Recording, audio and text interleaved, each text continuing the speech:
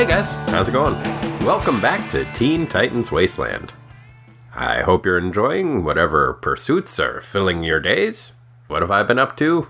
Chilling out, reading some Ranger Rick magazine. Typical bad boy shit. My friend Lee got me a subscription to Ranger Rick. It's pretty dope. I think it was meant as a joke, but honestly, it's about the level of science that I'm really enthusiastic about. Animal fun facts. Stuff like that. What's weird is, the cover of the latest issue had a picture of a puffin on it, and it said, "Puffin stuff?" And I was like, are they making a drug reference on the cover of Ranger Rick? Or are they making a reference to the 70s show HR Puffin Stuff? Which I gotta believe was a drug reference. Anyway, that's what I've been up to. You guys want to talk about some Teen Titans? That's probably what you came here for. Alright, well, let's give the people what they want. You're great at raising juniper berries, a real gin crop, whiz. Well, let's get boozed up and read a synopsis. Synopsis. Teen Titans number 31, February 1971. To order is to destroy. Written by Steve Skeets, draughted by George Tuska. Teen Titans roll call. Speedy, Wonder Girl, Mal, Lilith, Kid Flash. Johnny Adler is a student at Elford University. He has an appointment with a school psychologist and a sweet, sweet mustache. As he is waiting for his session, he overhears the psychologist, Dr. Pauling, recommend a rather unconventional treatment to the student he is currently treating for general anxiety. A brain operation. Just a minor one where he attaches a computer chip to the patient's brain that will strengthen certain thought patterns and make it easier to concentrate. No big deal. For some reason, the idea of elective brain surgery is unappealing to Johnny, who freaks out and flees Dr. Pauling's waiting room. Seems like you should have been at least a little bit freaked out by the fact that the receptionist and whoever happens to be in the waiting room is welcome to listen in on the entire therapy session. But, whatever. Once he gets outside, he notices that most of the students he encounters are creepily well-behaved and are acting all Stepfordy. He speculates as to how many of them have received Dr. Pauling's treatment. A few weeks later, Wally West is visiting Elford's campus with his absent-minded grandfather, Professor Ira West. While Ira is delivering his lecture, Wally notices a group of students attacking Johnny. I guess that vow the Titans took not to use their powers is no longer a thing, because without a second's hesitation, Wally changes into his Kid Flash uniform and uses his super speed to rescue Johnny from his would-be assailants. After the stripling speedster whisks Johnny away to a shack out in the woods, where the beleaguered undergrad has been hiding out, the mustachioed malcontent informs his rescuer of the therapy session he overheard, and tells him that soon thereafter, Pauling sent the campus police and brainwashed students to hunt him down. Unable to pass through the campus to get help, Johnny has been stuck in this shack for weeks and ran out of food days ago. Kid Flash is sympathetic, but also wary that Johnny might be bonkers, so rather than take the kid off campus, he tells him to stay put and gets him a bunch of groceries. Thanks? The next day, Wally fills the rest of the Titans in on the situation. They decide to investigate the campus. Because their colorful costumes, which they now wear whenever they feel like it, would attract too much attention, they decide to wear their matching jumpsuits. Way to stay low-key, guys. After standing around the campus in their jumpsuits just long enough to garner the suspicion of the nefarious Dr. Pauling and his co-conspirator, the nameless president of the university, the Titans decide to change into their superhero costumes and check in on the shack where Kid Flash last saw Johnny. When they arrive, it turns out that Johnny is gone and the shack is in shambles. Figuring Pauling and his followers were behind the disappearance, the teens change back into their totally inconspicuous matching jumpsuits and head back to campus. Astoundingly, the Titans do not blend in, and Pauling gives an order over the loudspeakers he has installed all over the campus to attack the not-so-camouflaged quintet. One of the assailants, a clean-shaven, dark-haired lad, looks strangely familiar. He looks kind of like... Oh no, it couldn't be. Pauling, this time you've gone too far. Mentally enslaving a bunch of undergrads is one thing, but that son of a bitch just stole Johnny's mustache. Fuck that guy. Oh, and I guess he did the brain surgery thing on him, too. The Titans do their best to defend themselves from the zombified students, but the tide is beginning to turn against them. Suddenly, an order is given over the loudspeakers for the attack to stop. Turns out the brave and, tragically, bare-faced Johnny managed to fight Pauling's mental control and force the psychotic psychologist to rescind his orders. Just before he passes out from a combination of the mental strain of resisting Pauling's control and the separation anxiety he no doubt is feeling for his sweet, sweet stash, Johnny manages to pull the wires out of the dictatorial doctor's microphone. Without a means to broadcast his orders to his undergrad underlings, Pauling is soon apprehended and arrested for malpractice and conspiracy, and presumably grand theft facial hair. Seriously, do you have any idea how long it takes a teenager to grow a decent mustache? Fuck that guy. Then we have a backup feature. From 1 to 20. Written by Steve Skeets, draughted by George Tuska. Featuring Hawk and Dove. Hank Hall is out patrolling the alleyways of whatever city he lives in when he spots something very suspicious. Someone purchasing a poetry magazine. Naturally, Hank does what any red-blooded American would do noticing such a sinister transaction, and starts spying on the apparent poetry aficionado through binoculars. A closer look reveals that there's something even more unusual about this exchange. The magazine is purchased with a $1 bill, but the vendor gives $20 in change. Convinced that this activity must be a crime of some sort, Hank changes into his superhero costume and follows the periodical purchaser as Hawk. Before long, the costumed teen witnesses his suspect being detained at gunpoint.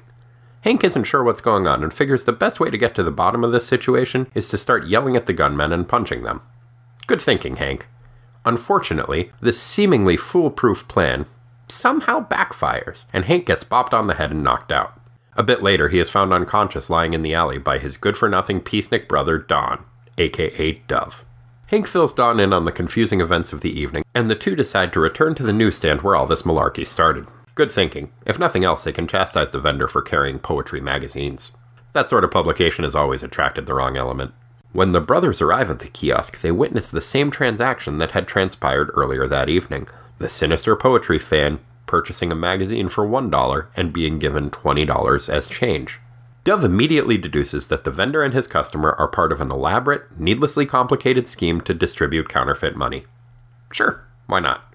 The pacifist crime fighter leaps into inaction and politely asks the criminals to stop doing crime. The criminals decline, so Hawk beats them up. Hooray! And joining us once again is my good-for-many-things brother, Corey. Corey, how's it going?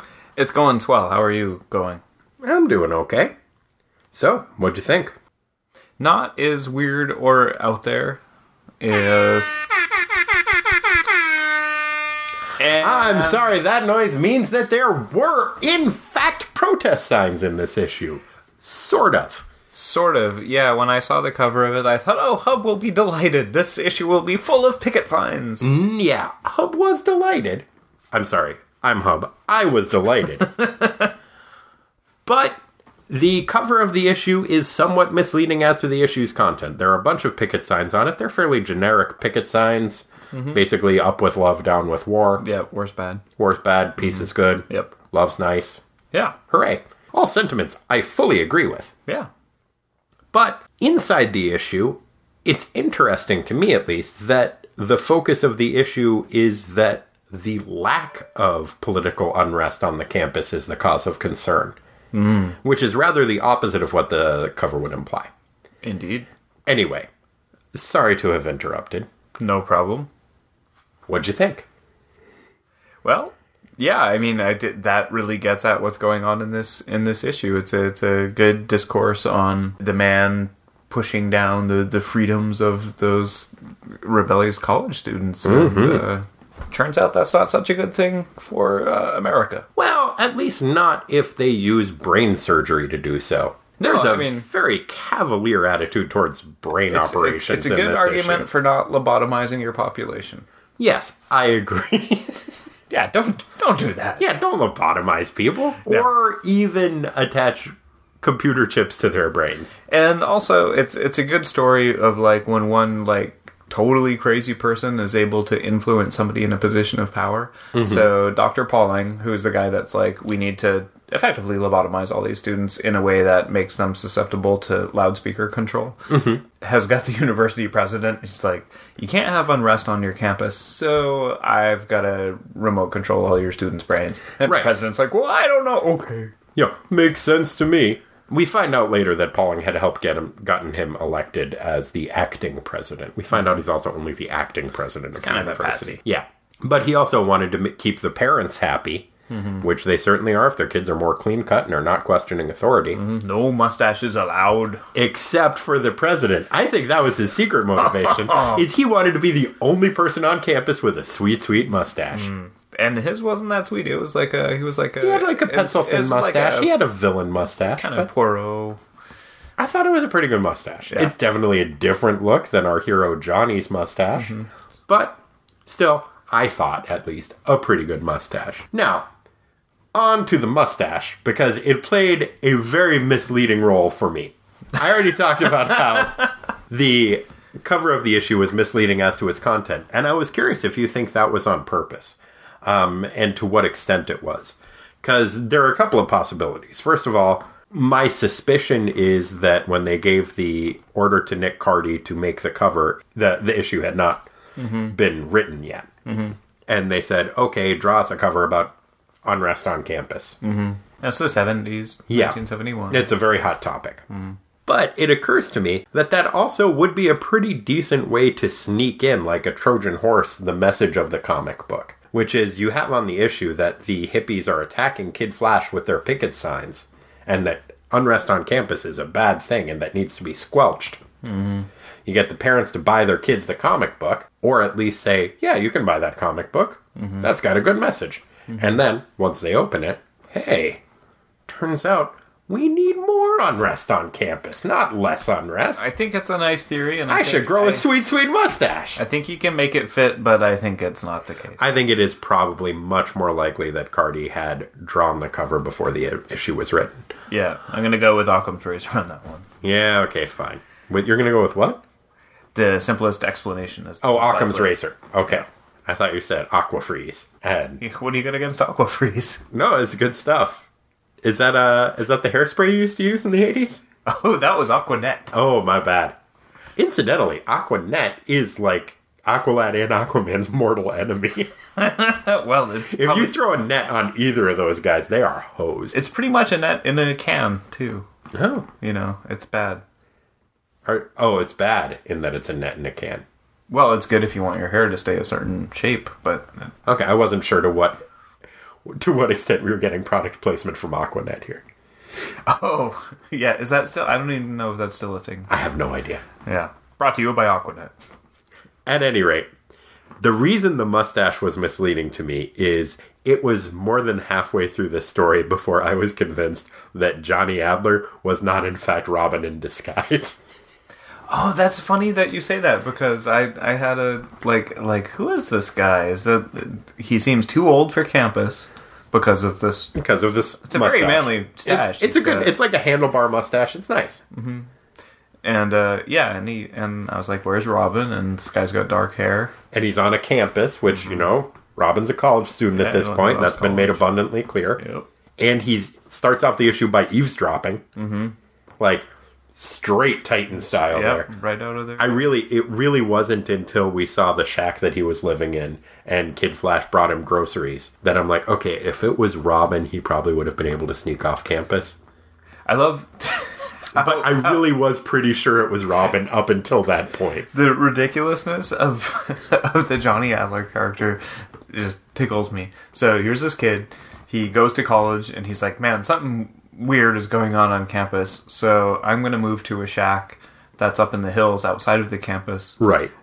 But the only way that I can leave the shack is to go through the campus. Like, there's no other way around He planned poorly in that regard. I think he was a prisoner of the college campus in his own escape shack. He did such a bad job. No, he did a very bad job, which is how you know it's not Robin. Robin would have been able to at least sneak into the cafeteria and get himself his own cookies. I love that part where he's like, I can't even go to the cafeteria without people trying to hunt me down and beat me up. I have to run back to my shack.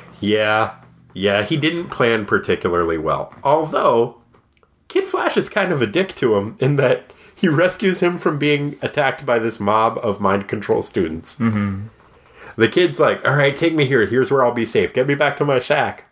Gets him to the shack. And then Johnny tells him his story. And Kid Flash is like, I gotta go meet back up with my grandpa. I'll go get you some groceries, but you stay in your shack, Johnny. Like, he could have just taken him out of town. For whatever reason, that didn't occur to me. And, Really? Yeah, and when Kid Flash brought him those groceries, I was like, that is so considerate. I was like, yeah, nice consolation prize. I was like, you what? get groceries, but you could have had freedom. What kind of 17-year-old would think to do that, though? That was it warmed my heart. It was thoughtful of Kid Flash, I guess. Would have been a lot more thoughtful rather than bring him a big pile of cookies. The groceries that we see that he has received are cookies, a box of milk, and crackers. It's all good everything stuff. a growing boy needs when he hasn't eaten for days. Also, Kid Flash is on the fence about Johnny's sanity. He's like, maybe it's safest if we leave him in this cabin with his because that's how you treat insanity: is to isolate it, put it in a cabin. Yep. In a shack. Don't release it and give it some cookies into the general Don't get it population. to a mental hospital. Don't get it someplace where it could get treatment. Those are in the cities. There's danger. Fair enough. Milk, cookies, cabin. What'd you think of Professor Ira West? For the 2 panels or so that he was there, he seemed like a nice old man. He is. I liked the inclusion of him, and I liked how he was characterized as... It is consistent with the way that Professor Ira West is treated in the Flash comic books as being scatterbrained and very absent-minded, where... He's like, oh, Wally, I can't believe you want to go all the way to this campus to hear my lecture. And Wally's like, no, I've told you several times, Grandpa, that's not why I'm going to campus. I'm going to go check out the campus because I want to go to college next fall. You go do your lecture. I'm going to poke around and see what's what. But I enjoyed the characterization. I thought it was consistent with how he's treated in the rest of the DC universe, which was nice. What do you think about the artwork? It was different, but it was good. I thought it was well done. It looked a little weird because I guess I'm so used to... You get pretty used to Cardi. It's not bad. I think that George Tuska gets treated pretty unfairly. He had a very long run on Iron Man and the Hulk over at Marvel, and is, I feel, often remembered as being kind of bland to bad filler art, in a similar way that people remember a guy named Don Heck. I think that Tuska did a really nice job with this issue, and he has done he did the first issue of Luke Cage Hero for Hire, which I liked a lot, and he did a few of those. I really like his work on the Hulk. I think part of the reason he gets maligned is he could work very, very quickly, and did a very serviceable job for the most part, but without a ton of flair, and it kind of helped create the Marvel House style. And so, because his style was the one that was emulated by a lot of other artists, and they would try to be like him because he could work quickly, and they would try to recreate the look of his characters, it gets treated as being a very mediocre art style. And I think he's better than that. That being said, I do feel it's a step down from Nick Cardy's art. Yeah, there's the few scenes where there's the mob of college kids. It's almost like a little bit comical. The way that they're drawn to look like giant like hands and the very stereotypical zombie looking. Yeah. I miss Nick Cardy's art, but he did a very nice job on the cover, and I think that George Tuska, for the most part, does a very good job on this, and I actually really like the work that he did on the Hawk and Dove backup feature. Yeah, that was good, and also it didn't distract whatsoever from the story. There isn't really, other than, maybe is that dude at the beginning Robin, it didn't really distract from who was who and what was happening. So, I have a theory, too, about Dr. Pauling's first name. Aaron. Aaron Pauling? Appalling. Oh! Because his plan is appalling. Yeah. His treatment of the students is appalling. But I didn't go fully up in arms against him. Like, yeah, for the most part, I'm like, yeah, teenagers are pretty annoying. Maybe they should have chips in their brain. The fact that everyone on campus had apparently visited him up until that point to get brainwashed and were like, you say you want to give me a brain surgery? I don't know. And then he's like, it's a minor brain surgery. And they're all just like, sold. Maybe they weren't really using their brains anyway. Yeah. But when they kidnap Johnny, they take his mustache. Not cool, man. He is bummed. He is bummed, but I think that was maybe what gave him the impetus to fight through the mind control and really save the Titans. Yep, it was exhausting, and he did a good job. He did a good job at almost wiped him out. The last thing is he stumbled to the floor. He yanked that loudspeaker cord out of the wall. And no more mind control. No more mind control, and all of the students, they're just going to have another minor surgery, remove the brain chip. It'll be fine. They're assured there'll be no brain damage. Nope. That was one thing he was right about. Yep. Good deal. But bad doctor, although fairly impressive. I mean, his plan's fucked up, but he did a good job. The parallels to ADD or ADHD here occur to me. Yeah. Because in the first, like, creepily overheard conversation, the kid's just like, basically he's in there, goes to the school psychologist who's like, I'm having trouble studying. Yeah. And I'm like, I remember that. Yeah, I had trouble studying too. He's like, what's the problem? He's like, I'm distracted, you know? And he's like, oh, you need this brain chip. And he's like, a brain chip? Tell me more. I'm intrigued. Yeah. Where Johnny is out in the lobby, and it is ridiculous that he just gets to, whoever's in the lobby and the receptionist get to listen in on the whole shebang of the therapy session. The door is not soundproof. The door is not soundproof. The door is not even, maybe it's not even closed. It looks closed, but I mean, you can hear it clear as a bell in the other room. It's cardboard. Because Johnny's not trying to eavesdrop. He's trying to read his magazine. Campus Digest. College Digest. Oh, yeah. One of two very good magazine titles in this comic book. What was the other in this? In the Hawk and Dove story, the bad guy is purchasing Poetry magazine. Oh, that's right, yeah. Yeah, that looks Which good. Hawk is very derisive of. Oh, yeah. They need a magazine for that. Yeah. So yeah, there were a couple other things I wanted to touch on in the issue. And specifically in the first part in this story. First of all, they are just ping-ponging back and forth between their two sets of costumes now. And that's weird. And it's unsettling. Like, now they essentially have three different costumes, because they've got presumably a civilian identity. They've got their jumpsuits. And then 3 of the 5 Titans have superhero costumes, too. But Mal and Lilith don't have costumes. I don't think they're as good at secret identities as they think they are. Because if you see 5 dudes hanging out, wearing matching jumpsuits, okay, these guys are part of a team, but I don't know who they are. Then you see 2 of the people in jumpsuits hanging out with 3 people wearing different costumes. I would maybe assume that those are the same 3 people. Because Mal and Lilith don't have any secret superhero identities, and they're not wearing costumes, and Wonder Girl's costume doesn't have a mask either way. They're constantly changing back and forth between uniforms to not attract suspicion. Seems fairly disingenuous. Also, hey, didn't they take a vow to never use their powers again? Well, that's the other thing that seems to be pretty inconsistent, not only across the team, but with the individual members. Yeah. So Flasher, Yeah. is just like, Yeah, whatever. I'll do this whenever I want. yeah, I'm just going fast. It's not like I'm gonna get anybody killed. And the other guys are still a little freaked out by the. Are they? I don't think they are. Well, they start off by trying to quell the violence from the brain-controlled crowd of college students by just fighting regular. Right, but I And think then they're that's... like, we're too exhausted. We're actually going to hurt these guys if we keep doing it. So we have to use our powers now. I think that it was stated that the reason they weren't using their powers was because they didn't want to attract suspicion that they were actually the Teen Titans rather than the New Titans, who I don't know if they have a team name when they're in their jumpsuits, other than they refer to themselves as the New Titans look. But it didn't seem to be a moral issue or have anything to do with the vows that they had taken.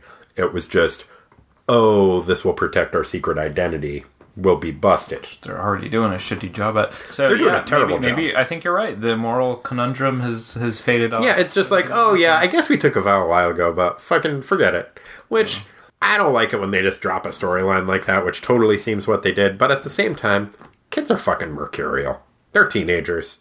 And I get that this shit superpowers. happens. They're superpowered teenagers. You're going to want to use the powers. I just think there should at least be a nod to, you know what, we're going to use our powers again. Like, I feel like there should be some acknowledgement of the fact that now we've got both these sets of things going on.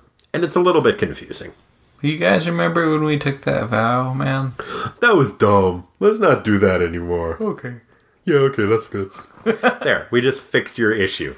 You're welcome, Steve Skeets. I will say overall, I think Steve Skeets did a good job. He is. Whenever I hear his name, though, I think of that Things I Bought at Sheets. Oh, yeah, that is a very nice web series you guys should check out. It's by Justin McElroy, and I'm sorry, I forget the other person's name, but it's a very nice web series. You should. It's funny. I can't see his name without Things I Bought at Skeets. See, I always think of Lil Wayne. To all y'all Skeets. So there was one other thing that I did want to bring up, which was a piece of banter that I think I know how it was intended, but it is difficult to tell. The punching scene. The punching scene, there is a scene where Speedy, I believe, and Mal are both punching the same guy. Mal punches the guy first and says something to the effect of, "Hey, Whitey, can't you punch any harder than that?" Or he sees Speedy punching a guy and says, "Hey, Whitey, can't you punch any harder than that?" And he has a smile on his face. That strikes me as playful banter. Speedy's response, which I think is intended as playful banter, but we haven't seen enough of the relationship between Mal and Speedy to establish that is the fact, and so it comes across as very uncomfortable. He says something like, "You keep telling me what to do, I'll start thinking you don't know your place." It's difficult because it is printed text, and so we can't hear the inflection on it. I want to believe, I think that it is intended as playful banter between them, where they're close enough friends that they can joke about issues of race, and wouldn't it be silly if I thought that? We have not seen enough of their relationship to establish that. I don't think that their relationship has been written in a way that has earned that being taken as fact that, oh, yeah, of course, no, they're very close, they're very good friends. Of course Speedy doesn't feel that way. We don't know if Speedy feels that way. We suspect that he doesn't, but... The way that it was drawn, I read it as banter, but also, like, uncomfortable banter, because he's like, okay, I gotta play along, but I only know how to say really offensive things, so I'll just try one and see how it goes. Yeah, it didn't really work for me. I see what they're getting at, but I don't know, I come out of that thinking not well of Speedy in that. And I feel like that was I feel a disproportionate response at the very least. But I just wanted to address that real quickly. I think that being said, it's a really cool panel. And it's up there for one of my favorite panels because they're both just punching the shit out of dudes. They are. I think the writing was attempting to show unity. Yeah. You know, by using banter, it just came out. I think it was too, but it didn't come across well. Well, it's also like if you watch like the exploitation movies, like, you know, from the 70s, like on the Pam Grier stuff, like the if you were to put that in context now, you're just like, oh my god, I can't believe they let them make movies with that's dialogue. True, and that is the other thing is that this was 1971. It was a very different time, but I just felt that it should be addressed. You ready to move on to the backup story, the Hawk and Dove story? Sure. It's a weird fucking story. Yeah. I thought that I was hoping Dove had learned how lame it was to be a pacifist, but apparently we're back to I'm going to walk around alleys and look for crimes and not do anything about them. He was investigating, and frankly, his investigative and let's wait a little bit longer style served him better than Hawk's I'm going to lurk around in alleys with binoculars and start punching without learning the facts approach. I will say, I thought that Tuska's artwork really shone in the backup feature. I think he did a really nice job with both Hawk and Dove, and I liked that Dove was wearing a nice wide tie. The widest tie I've ever seen in real or otherwise. These weren't photographs, Corey. These were drawings. That's the otherwise part of it. Oh, okay. Just in general. It's the widest tie you've ever even seen conceived of. Yeah. It's a pretty wide tie. I don't know if I'd go that far. Clowns were very wide I was just ties. going to say, it's wider than any clown It's wider tie. than a cloud tie. A clown's tie. It's wider than a clown's tie. Yeah. Dog agrees. Yeah. It's a big tie. Well, thanks, Finn. I love my dog, but he doesn't know shit about men's fashion. That's true. Hey guys, this is Hub. At this point in the recording, my dog started barking, and I paused the recording for a minute, and I did not start recording again when I thought that I did. So, there's a few minutes of dialogue missing here. I apologize for that. I assure you we didn't say anything worthwhile. You know, much like we hadn't the rest of the issue. But the audio appears to pick back up right when I had asked Corey what his favorite dialogue was. So that's what's happening right now, and I'm sorry for the screw up on my part. Entirely my fault. Enjoy. His name is Johnny, and he's confused. That's nice. That brought a smile to my face. And then the other one is the closing panel where it's Wally waxing philosophical to himself, saying, "Is the will of the majority really that weak? Is it really that easily subverted?" Okay. My favorite was Hawk seeing through his binoculars that somebody was buying a poetry magazine and saying, "A poetry magazine? Oh well, I guess it takes all kinds." That cracked me up too. Yeah. What was your favorite panel? Again, I had two choices, both from the first, main story.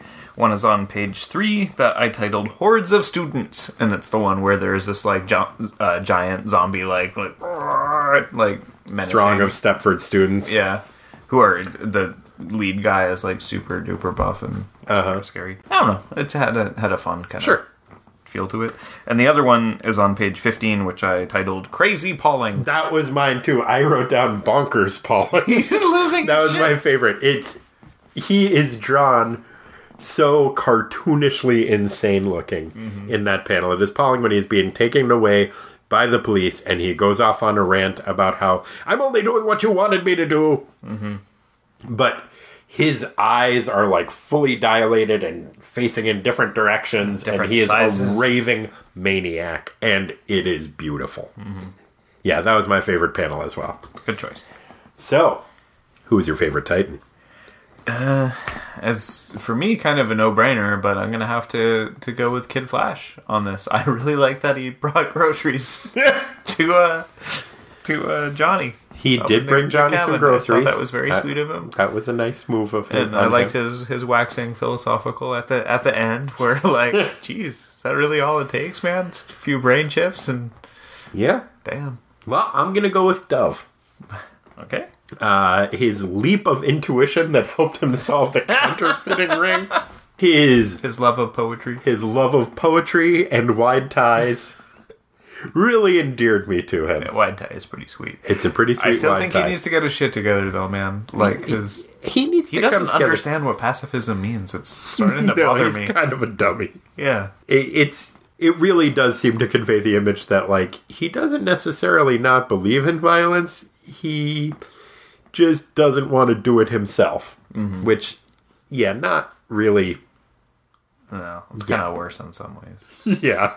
It's like, oh, you know what? I'll be thoroughly noble by being a manipulative prick. Exactly. Yeah. Not cool. Which is why he's my favorite Titan. Fair enough. I had a runner-up favorite, too, which was just based on one panel, and it's in which Lilith is, like, totally, like, throwing some guy crazy. She does some good judo. And Wonder Woman's just like, What's up with you? Like, what are you doing? You've gotten some judo into you. Yeah. And she says that she's been taking judo classes because she wanted to do her part. Taking lessons. Yeah, good enjoying for her. it. And she's got this big grin on her face while she's, like, smashing this dude into the pavement. It's adorable. It's nice. So, what do you think Aqualad's up to? Yeah, I was afraid you'd ask that. I think that after all the heavy stuff that he's been involved with, he's needing some downtime. Okay. It's really, too, especially after all the scares, the last few scares he's had with just being away from Liquid for too long. Yeah. He's like, man, I want to hang out in Atlantis. And I think that he's got a lab. Yeah? Yeah, in his what kind of a lab? Pad, like a science lab. Okay. I think that he's really into cephalopods. Who isn't? Right? And he's got Topo for a pal. But I think he's just been tripping out, and he's like, why aren't there any, like, small, cute cephalopods? So it's a genetics lab that he has. Yeah, sure. So he's got a genetics lab, among other things. I mean, he's probably got some other technology in there that's pretty sure. It's Atlantis, right? Yeah, no, very scientifically advanced, despite the fact that they have yet to work out a working bucket. So, despite the lack of the bucket, I think that what Aqualad is probably up to was inventing the pygmy squid, which is the smallest squid we got. How small is it, Corey? It's about an inch. That's pretty small squid. Yeah, and it clings to seagrass, and it's got the sticky stuff on it, so it can cling to the seagrass and then like stick all of its tentacles out and wave them around and do whatever it needs for that while it sticks on the grass, which is pretty fucking For adorable. those of you only listening, Corey is doing some very, very interesting physical work doing his impression of this pygmy squid. Dude, I got 2 arms You guys and are 2 missing legs. out. It's the best. And yet, It's the best I can and do. yet, I'm seeing it. I'm also in an easy chair. That's like my grass. Woo, look at me. It's very well done. I'm impressed. Pygmy squid. Bam. He was inventing the pygmy squid. Working on it at least. I don't know. Okay. That's a very interesting theory. Thank you. You're wrong. I was afraid of that. Well, what Aqualad was probably up to was he was going back and visiting his old pal Nessie in Scotland. Oh, that sexy beast. That had all The of beast those- thought he was sexy? I forgot. No, he thought the beast was. It had all of those gorgeous curves. Gorgeous curves. That's right. But he's formed a special rapport with this beast, so he's heading back there. On his way to Scotland, stops by England, sees that there is a fire going on. He does not want anybody to get hurt in that fire, so he jumps directly from the ocean into the fire, rescues some people, but he went head first into the flames of that fire. And so as he emerges, carrying these children out, he has sea-strengthened physiology. So he can withstand briefly this intense heat. Okay. Especially as his head was all wet. totally wet. But it creates this steam just rising off of his head, giving him to onlookers as though he's wearing a hat made out of fog. Oh. Now, some people saw him wearing that, and they thought, fog hat, eh? They see him riding away on his pal Nessie, slowly, taking it easy. And from that day forward, a legend was formed. Fog. And that, my friend, yes, the band Foghat was inspired to form a band and write their classic hit, Slow Ride, Take It Easy, Oh, jeez. by Aqualad. And that, Corey, is what Aqualad was probably up to. I'm glad he's keeping it musical. Well, it's not entirely. He's been up to a lot of things, but Yeah, he rescued some kids and everything, but Foghat, man. He inspired them. He never met these British musicians. That was later. They just they formed the band right then. 71. 71. But they were inspired by him rather than being friends with him or even directly interacting with him. I don't know if they even acknowledged that was the genesis of the band. And their wonderful name, Foghat. But it really did look like Aqualad was wearing a hat made out of fog. You know, I've always wondered, why would you name a band Foghat? Because it's awesome! That's why you would name a band Foghat. Well, now we know. I always thought that Foghat sounded like it was like one of the backup G.I. Joe characters. Like, Yeah, totally. yeah, Foghat, Loose Leaf, get in here! Yeah. Loose Leaf is the G.I. Joe's accountant. Yeah, Loose Leaf. Snow Job was Good busy. guy. Snow Job was busy working in the frozen food section of the warehouse. I'm sorry, not Snow Job. Snow Job is an actual G.I. Joe guy. Snow Globe is their pal who works in the frozen food section. I have this whole idea I'm looking to pitch that is about G.I. Joe reserve members for 1 weekend a year, or 1 weekend a month, keeping the world safe from Cobra. Doing their part. Hasbro, contact me. G.I. Joe reserves, I got a lot of them. Loose Leaf, Run Runner, Flip Flop. A recreational expert. This seems like as good a time as any to end the podcast. It's. Don't want to give away too many of your marketable ideas. No. There's gold in them there. Thoughts. Yeah, our old Prospector hub. Yeah, you went full pirate there for a second. Oh, did I? Yar! Like, like a prospector would say. Yeah, sure. Thank you so much for joining us, Corey. You're welcome. And thank you, dear listener, for joining us as well. If you would like to contact us, please do so at ttwasteland@gmail.com or check us out on our Facebook page or Tumblr blog, which is ttwasteland.tumblr.com. Yeah, we love hearing from you, and we have gotten some wonderful feedback. Again, thank you so much for joining us. If you feel like leaving us a review on iTunes, we would love that. And have a good time, and keep on keeping on. And, keep being space. Take it easy. Yeah. Take it easy. And they know it.